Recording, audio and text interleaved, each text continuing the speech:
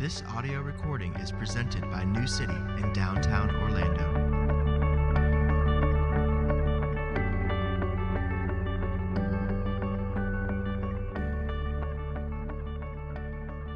The text this morning is very simple. It's from Galatians chapter 2, verse 16. Yet we know that a person is not justified by works of the law, but through faith in Jesus Christ. So we also have believed in Jesus Christ in order to be justified by faith in Christ and not by works of the law, because by works of the law, no one will be justified.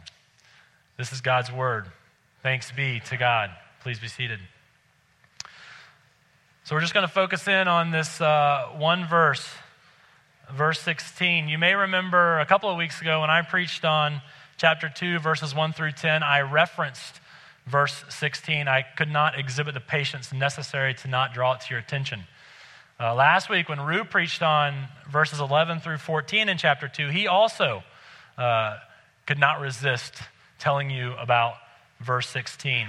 The next sermon I preach on Galatians will be Galatians 15 through 21, and yet again I will actually preach the verse in the rest of the context of the book of Galatians, but I just couldn't help myself but to want to stop today and to just focus in on this one verse. I'll give you more context a little later as to what's going on in Galatians chapter 2, but I want to tell you why I wanted to stop. I don't know of anywhere else in Paul's writings where he gives a threefold repetition of truth, a threefold repetition of doctrine in one verse. I don't know of another place in Paul's writings where, by the way he writes it, he demands that we stop and give serious consideration to the truth contained in the verse. He says 3 times, we are not justified by our own works of the law. Also 3 times, faith or belief is mentioned as the means by which we're justified. If you were here last week, you may recall Rue gave Martin Luther's a famous quote on the need for us to have the gospel continually beat into our heads. Luther wrote those very famous words in his commentary, and he wrote them about this verse. It was Paul's threefold repetition that motivated Luther to stop and say, this is the principal doctrine of Christianity. This is the principal doctrine that must continually be beat into the heads of believers. Listen to a few quotes by some commentators, some theologians, some pastors, those that I studied this week in preparation for preaching to you. James Boyce writes this is the most important verse in the epistle. John Stott writes this, nobody has understood Christianity who has not understood this truth. Further, nobody is a Christian who does not believe this truth. Tim Keller is a man in our denomination, and he's the most influential man in our denomination. I think he's got incredible wisdom when it comes to Scripture. He says that this is the essential belief of Christians, and it's the central doctrine of Christianity. He illustrates essential this way. He says, if you were to ask a surgeon, essentially, what is a surgeon? If they answered, a surgeon wears blue shirts and takes a long time to wash their hands, you would object. They're telling you something true, but they're not giving you the essential truth about surgeons. And the point is this, Christians have many beliefs, but this is our essential belief. Keller illustrates centrality in terms of doctrine this way. He says, this doctrine is the center of the wheel out of which every other doctrine is but a spoke. That's pretty amazing. And so our goal today is to focus on this one verse. And my goal today is for anyone who is seeking, anyone investigating Christianity, my goal is for you to at least understand the central truth of Christianity.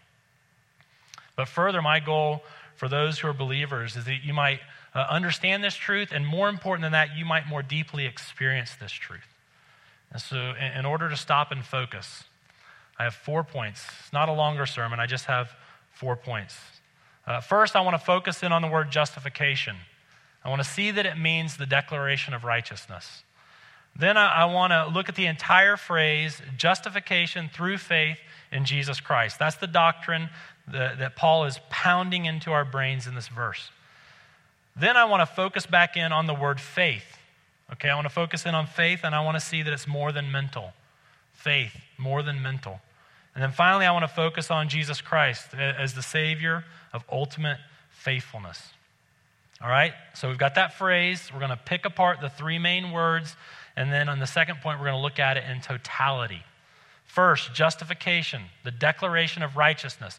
If you'll get your worship folder insert out, Paul, 3 times in verse 16, he uses this verb to justify. The way I've broken it down in your worship folder insert shows that he uses this verb in line 1, in line 4, and in line 5. The Greek word is a technical legal term. It's used in courtroom proceedings and Greco-Roman culture. The judge, after hearing the evidence in a case, could either condemn or justify. In Paul's day and age, there was no jury. If the judge found the one on trial guilty, the judge would condemn or declare guilty that one on trial. If the judge found the one on trial to be righteous, the judge would justify or declare righteous that one on trial. It is really important to note that to justify does not mean to declare innocent. It means to declare righteous. Said differently, the word doesn't mean that the one on trial didn't break the law or that there wasn't enough admissible evidence to prove that they broke the law. It means that the one on trial obeyed the law. In the American judicial system, we ask the question, did they break the law or not? Can we prove that they broke the law or not? Can we get the jury enough evidence to show that they broke the rule or not? In the Roman and in the Jewish system, they also ask this question, did they obey the law or not? So that's why in Luke chapter 18, our call to worship this morning, in the parable Jesus created, when the man was commending himself to God and telling God why he should be in his presence, he not only says, I'm not unjust, and I'm not an adulterer, I'm not an extortionist like this tax collector, that is, I don't break the law. He also says, I tithe and I fast and I keep doing all these good things. I'm not a lawbreaker, and I'm also a law keeper. So think about it this way. And by the way, this is how Paul is, of course, using this phrase in our passage. He's not talking about our relationship to the state. He's talking about our relationship to God. Think about it this way. Imagine that I'm standing before God in a courtroom setting. And let's say God is reading a book entitled The Life of Tedrick Lloyd Sin. That's me, by the way. That's the name my mother gave me. After reviewing it, God will condemn me or God will justify me. Listen carefully. He will condemn me. He will declare my guilt and my wickedness. If in the book there is the mention of any one sin, if there is the mention of any one self-centered act, if there is the mention of any one prideful act, or after reviewing it, he will justify me. He'll declare me righteous. But only if the book is completely filled with story after story of obedience and love and wisdom and selfless service. It's not condemnation or innocence. It's condemnation or justification. Any one sin, condemnation. All love, justification. This is huge. Justification is not this. It's not God saying to you, you're guilty, but I'm a merciful judge and I'm going to forgive you. Forgiveness is a truth in Christianity. Mercy is an attribute of God, but that's not justification. I couldn't think of one time in the Bible where the Bible calls God a merciful judge. The Bible keeps saying that God is a just judge. Justification is not this. It's not God saying to us, you're innocent. I don't see enough evidence here to prove that you broke my law. You're free to go. Justification is this. It's God saying to us, you're righteous. I see you as one who obeyed the law perfectly. You lived your life for me. You're beautiful. It's not you're free to go, although that's true. It's you're free to come near. You're free to enter my presence. You're free to enjoy my blessing. The difference is huge. He's not saying, I'm going to justify you and you're free to go as an innocent woman or man in my kingdom. He's saying, you're beautiful. You're honorable. You're lovely. I want you. I accept you. I'm ravished by you. You're so attractive and you're so valuable, I'm going to adopt you. I'm going to give you all the inheritance of Jesus Christ. This is how marvelous you are. That's justification. It's not the declaration of mercy, nor is it the declaration of innocence. It's the declaration of righteousness. Now, second, I want to zoom out. I want to focus on the entire phrase, justification through faith in Jesus Christ. The essential belief of all Christians, the central doctrine of all Christianity. After just hearing what I said about the term justify, after thinking about what it meant in its original context, it would be rational. It would only be rational for us to be a little bit nervous. It would only be rational for us to be a lot nervous. I don't know each of you personally, but I know me very personally, and my life has not been all love, all beauty, and all goodness. Further, listen to Proverbs 17:15. He who justifies or declares righteous the wicked, and he who condemns or declares guilty the righteous, he who justifies the wicked and he who condemns the righteous are both alike an abomination, a detestable thing, a vile thing to the Lord. I mean, the Bible is clear. It teaches over and over and over, God hates crooked judges. And the Bible is also clear, God is a very just judge. Paul says this multiple times in the book of Romans. Paul is saying God can't just declare the wicked righteous because he wants to. But listen again to the first two lines as printed in your worship folder insert, the first two lines of verse 16. We, Paul talking to Peter, we know that a man is not justified, not declared righteous, not approved by God, not accepted by God, by works of the law, but through faith in Jesus Christ. Also, look at the last phrase of the verse, the last line as printed in your insert. By works of the law, no human flesh will be justified. And so the Bible is clear, no human born of man and woman, no human can perfectly obey God's law, live a life of perfect selfless love. No man or woman can earn or merit justification. And at the same time, God can't say, I'll go ahead and justify you even though you don't deserve it. So go back to the mental image of me standing in a courtroom before God. Imagine that God's face is buried behind the book entitled The Life of Tedrick Lloyd Sin. And imagine that God puts down the book and a big smile builds across his face and he thunderously declares with authority and with love, justified, righteous, beautiful, wise, loving, selfless, honorable. And imagine that the enemy of God, the one called the accuser of the brethren in Revelation 12, imagine that the enemy of God stands up and says, I object. I know that I successfully tempted this man many a time. I know that at countless times he was selfish and he was arrogant and he was willful. So many times he got angry. He acted out of lust. So many times he told big black lies and little white lies. So many times he delighted in his kids, but so many times he was annoyed with his kids. Up to this very day, that man used people. That man objectified people. That man promoted himself at the expense of other people. And Satan concludes, that man is anything but beautiful. And the beauty of the gospel is this, the take your breath away reality of the gospel is this. That's absolutely true on a certain level, but at a deeper level. Not only did Jesus die for all the horrific things that should define me, he gave me his righteousness at the cross and in his resurrection, and that defines me. If you think about the analogy of the book of my life, at the cross, God hit delete on every one of my sins.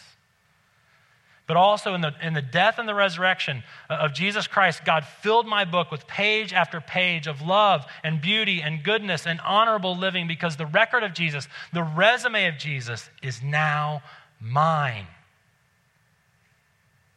Listen very clearly. Faith is knowing and trusting that when God sees you, he sees righteousness. That when God declared you righteous, the first day you repented and believed and became a Christian, when God declared you righteous, when God justified you, it was not mercy and or injustice.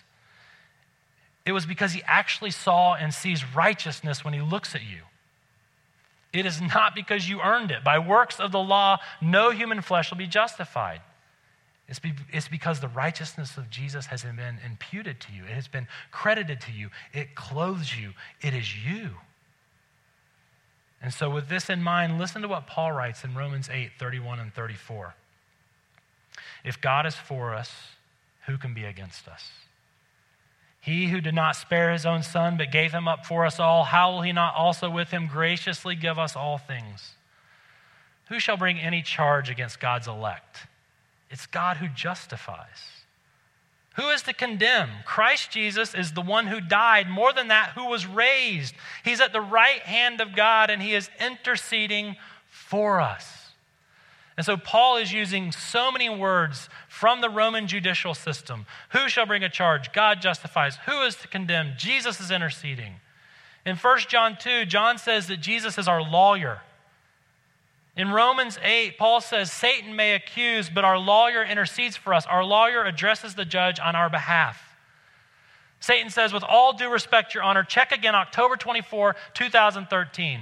This man did not tell the whole truth on October 24, 2013. You check it. And God starts flipping back to October 24th. And as he's flipping back, Jesus says, it's true. He didn't tell the whole truth, but I died for that. And not only that, on October 24, 23 AD, I told the whole truth, even when it brought hardship into my life, and I've given him that record. I've given him that righteousness. I've clothed him in that reality. And right then, God the judge, gets to October 24, 2013. It says right here that he told the truth. Satan says, okay, I really got him on October 26, 2013. He got so frustrated over a piddly little thing. He had the chance to delight in his children, and he didn't. Check 10/26, 2013. So God turns a couple of pages, and he says, right here he was patient. It says right here he was prayerful. It says right here he was loving the whole time. And Jesus says, yes, that's because on October 26, 30 AD, I endured the same temptation as him, yet without sin. And so when he died, when I died for his anger. I died for his lack of love. I died for his prayerlessness. I died for him on the cross. Patience, prayerfulness, constant enjoyment of his children. It's all there. It's his. Who's not talking in Romans 8? Me. I have a lawyer. My lawyer says, don't say a thing. I've got this covered. The worst thing you can do is talk. You can't earn justification. God can't give you justification because he's merciful and he wants to, although he is merciful. God, as judge, must declare it how he sees it. And the only way for us to be seen as righteous is for the righteous one to clothe us in his robe and in his record and in his righteousness. Declared righteous through faith in Jesus Christ. Third for today, I want to focus in on the word faith. So we started out by zooming in on justification, and then we went back out and we thought about the entire phrase, and now I want to go back in and I want to think about faith. Faith is more than mental. Faith is more than mental. Okay, I want us to see from verse 16. Faith includes mental understanding, but it's more than mental. We've been saying this throughout the series. I want to show you in Galatians 2 why we've been saying this. Okay, verse 16. You there? Yet we know.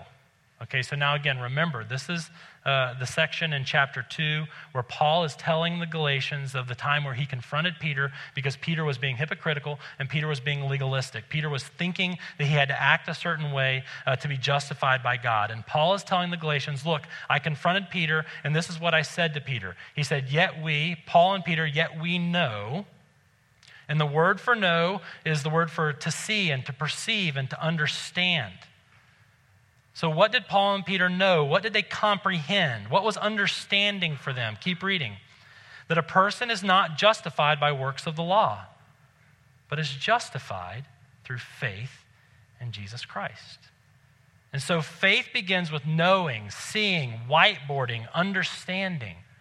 But faith is more than mental. Look at the third line as I printed it in your worship folder insert. So we also have believed, have faithed in Jesus Christ.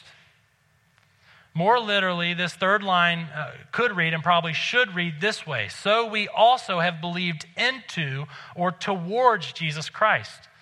The preposition in the Greek language is not conceptual. It's not theoretical in nature. It's spatial. It's talking about movement. Paul is saying we have believed towards Jesus. We have believed into Jesus.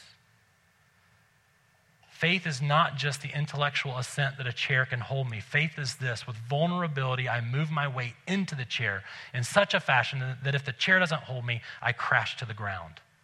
That's faith. Let's say that you're on an 8th floor of a burning building and you're on a balcony, and the fire department has inflated one of those really large pillows beneath you. And when you see them on TV, you think, I'd like to jump into one of those. But when you're actually on the 8th floor of a burning building, that's the last thing crossing your mind. And the fire department is yelling to you. You can't go through the building. The building is being consumed by flames. You have to jump. And then the fireman says, I promise you, this pillow will catch you. First, faith starts with calculation. It's large. It's soft, or it's at least softer than the ground. I can't go through the door. I see other people doing it. I just need to jump out a few feet, and I need to trust. You see, it starts with calculation, but faith is more than mental. Faith is believing into, or faith is believing towards the big pillow. I'm not calling Jesus the big pillow. It's understanding. Peter, we know, we see, we've whiteboarded this, but it's trust. So we also have believed into. Think about Hebrews 11:1. Hebrews 11:1 is a very famous verse on faith. Listen to what it says. Faith is the assurance. Faith is the realizing. Faith is the mental realization of things hoped for.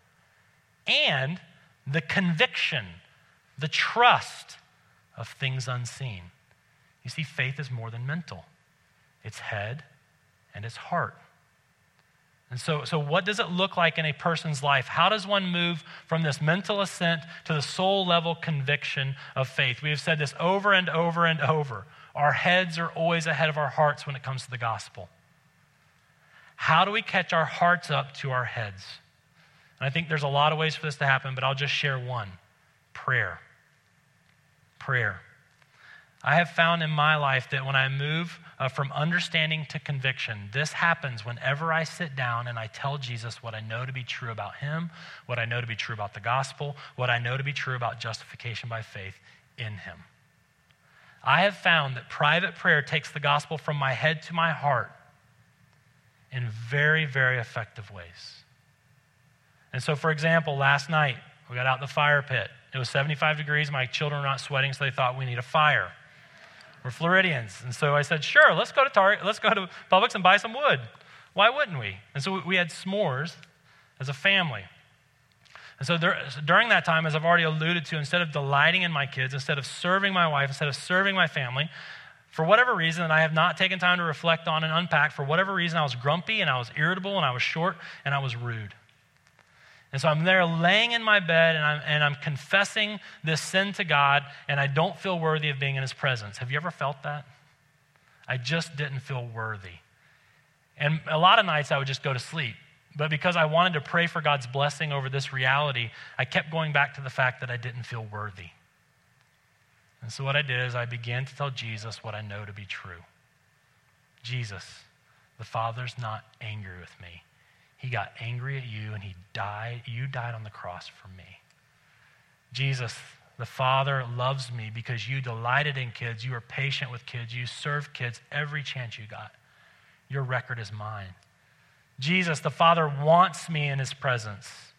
I will be in his presence forever because of you. Jesus, I'm getting better because your Holy Spirit lives in me, and the Holy Spirit doesn't slaughter me for my lack of holiness because your holy record is mine and your holiness is mine. And before long, I felt belonging and I felt joy and I felt hope and I felt rest and I fell asleep.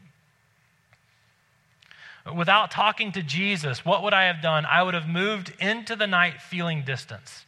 Without talking and praying to Jesus, I would have moved forward assuming I had to do something good in this day to earn God's presence and his blessing for us this morning.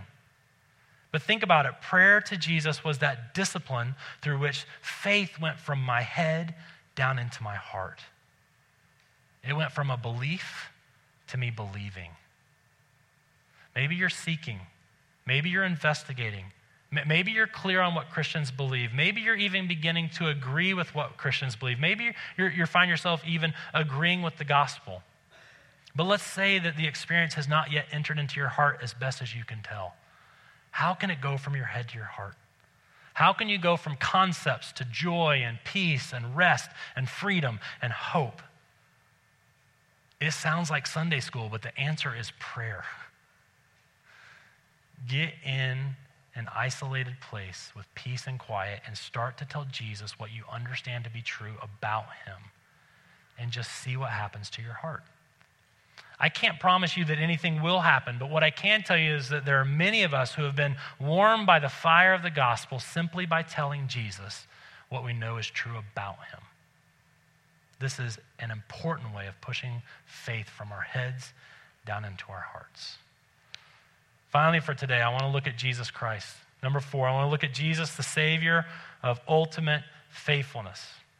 I want to go back to my friends who are investigating Christianity. I want to go back to you and I want to ask you, or let's just assume that maybe you're investigating, and let's assume that you're starting to turn the corner.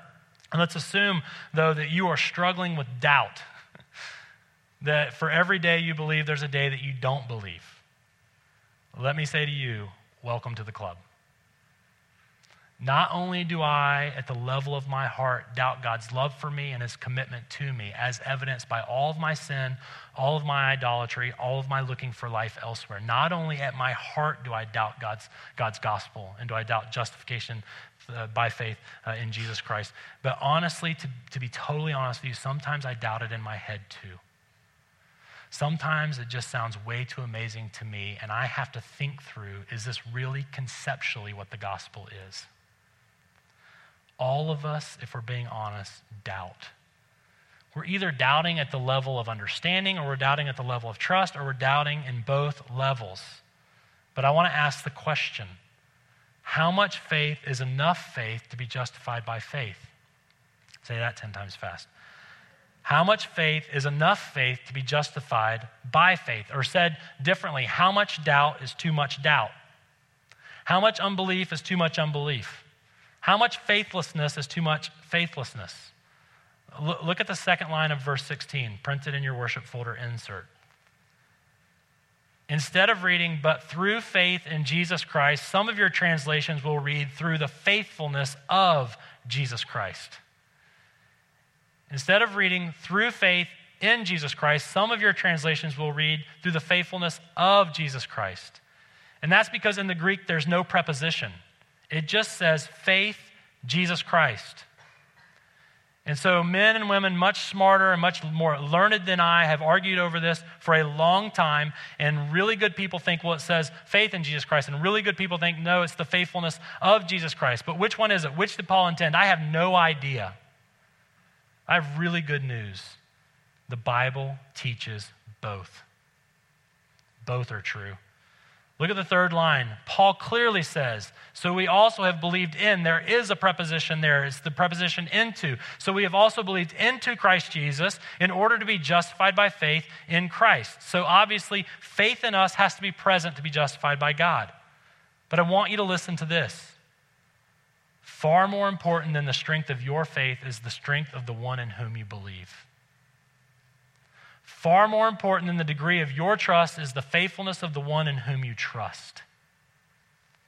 You see, from the 8th floor of the burning building, far more important than the level of the trust in the one who jumps is the level of the trustworthiness in the fireman.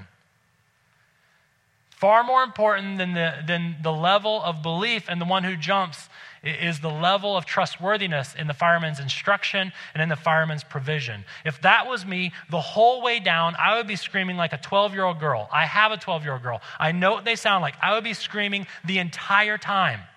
I would not be having tea time. It would not be unadulterated faith. It would be a lot of doubt. But I'd be safe. Not because of the degree of my trust, but because of the trustworthiness of the one who caught me. So which is it? Justified by faith in Jesus Christ, or justified by the faithfulness of Jesus Christ? Yes, true, both. But far more important than your faith is the faithfulness of your Savior. Listen to 2 Timothy 2:13. This is awesome. when we are faithless. Paul, writing to a pastor, he's writing to every person in this room. When we are faithless, he remains faithful, for he cannot deny himself. How much faith is enough faith to be justified through faith in Jesus Christ? I can tell you on the authority of Scripture, as long as you have enough faith in Jesus to tell him that you have doubts, you have enough faith for him. As long as you have enough faith in Jesus to tell him that you have doubts, you have enough faith for him. In Mark 9, there's this famous story of a dad saying to Jesus, if you can do something about the demons tormenting my son, I would really appreciate it. Please help me. And Jesus very clearly says, I can do it. But then he puts the ball back into the Father's court and he says, all things are possible for the one with faith. And the dad cries out very famously, the prayer that many of us have prayed many a night. I believe, I faith, but help my unbelief. Help my faithlessness. Same word as 2 Timothy 2:13. The dad says, I believe, but I doubt. I believe, but now I don't believe. And because as long as you have enough faith in Jesus to tell him that you have doubts, it's enough faith for him, Jesus compassionately healed the boy. Listen to this. More important than the index of the dad's faith was the index or the measure of the faithfulness of Jesus. About 16 years ago, I went to a dentist. Well, that's not the whole story. I got home from a long flight and had a tooth that really hurt, and I went and did what most 22-year-olds do at that time. I went out with my friends to eat and to drink, and I found at the bar my dentist, and I was lamenting to him how bad my tooth hurt. And my dentist had a great idea, which was to go to his office right then and take care of the problem. I will spare you the gory details, but it was ugly. Horrible dentist, drunk, without any help. It took weeks for me to recover. Yeah, bad news. I had doubt and I believed. I believed just enough to go sit in the chair. I have a great dentist now. But I went on Monday and I still had doubts. When they turn that drill on, it freaks me out every time. When they put that stuff and they numb me, I remember the last time it happened, I woke up with blood everywhere. I walked away from the chair on Monday without my teeth hurting, with my teeth clean, a better man than I was before I sat in the chair. Why? I had the same amount of faith and the same amount of doubt with both dentists. Why did I walk away in a much better place? Because the level of my faith was not as important as the trustworthiness of the one I was believing in. That's why. Friends, this is the principal doctrine that we must continually beat into our heads and heart. This is the essential belief of every Christian. This is the central doctrine of the Christian church. If you don't believe this, you're not a Christian. But listen to this. If you believe this enough to ask Jesus to help you where you don't believe, you're part of the family. Let's pray. Gracious God and Heavenly Father, we thank you for the gospel. The reason I doubt it in my head is because it's so amazing. The reason I doubt it in my head and my heart is because it's so beautiful. I doubt it because I could have never come up with it. I thank you, Jesus, for this salvation in you. We praise you for the forgiveness of sins, and we praise you for mercy that we don't pay for our sins, but we praise you for grace that you bless us beyond measure because of your righteousness. Holy Spirit, help us to see that this is the only way it can be. God can't be angry with us.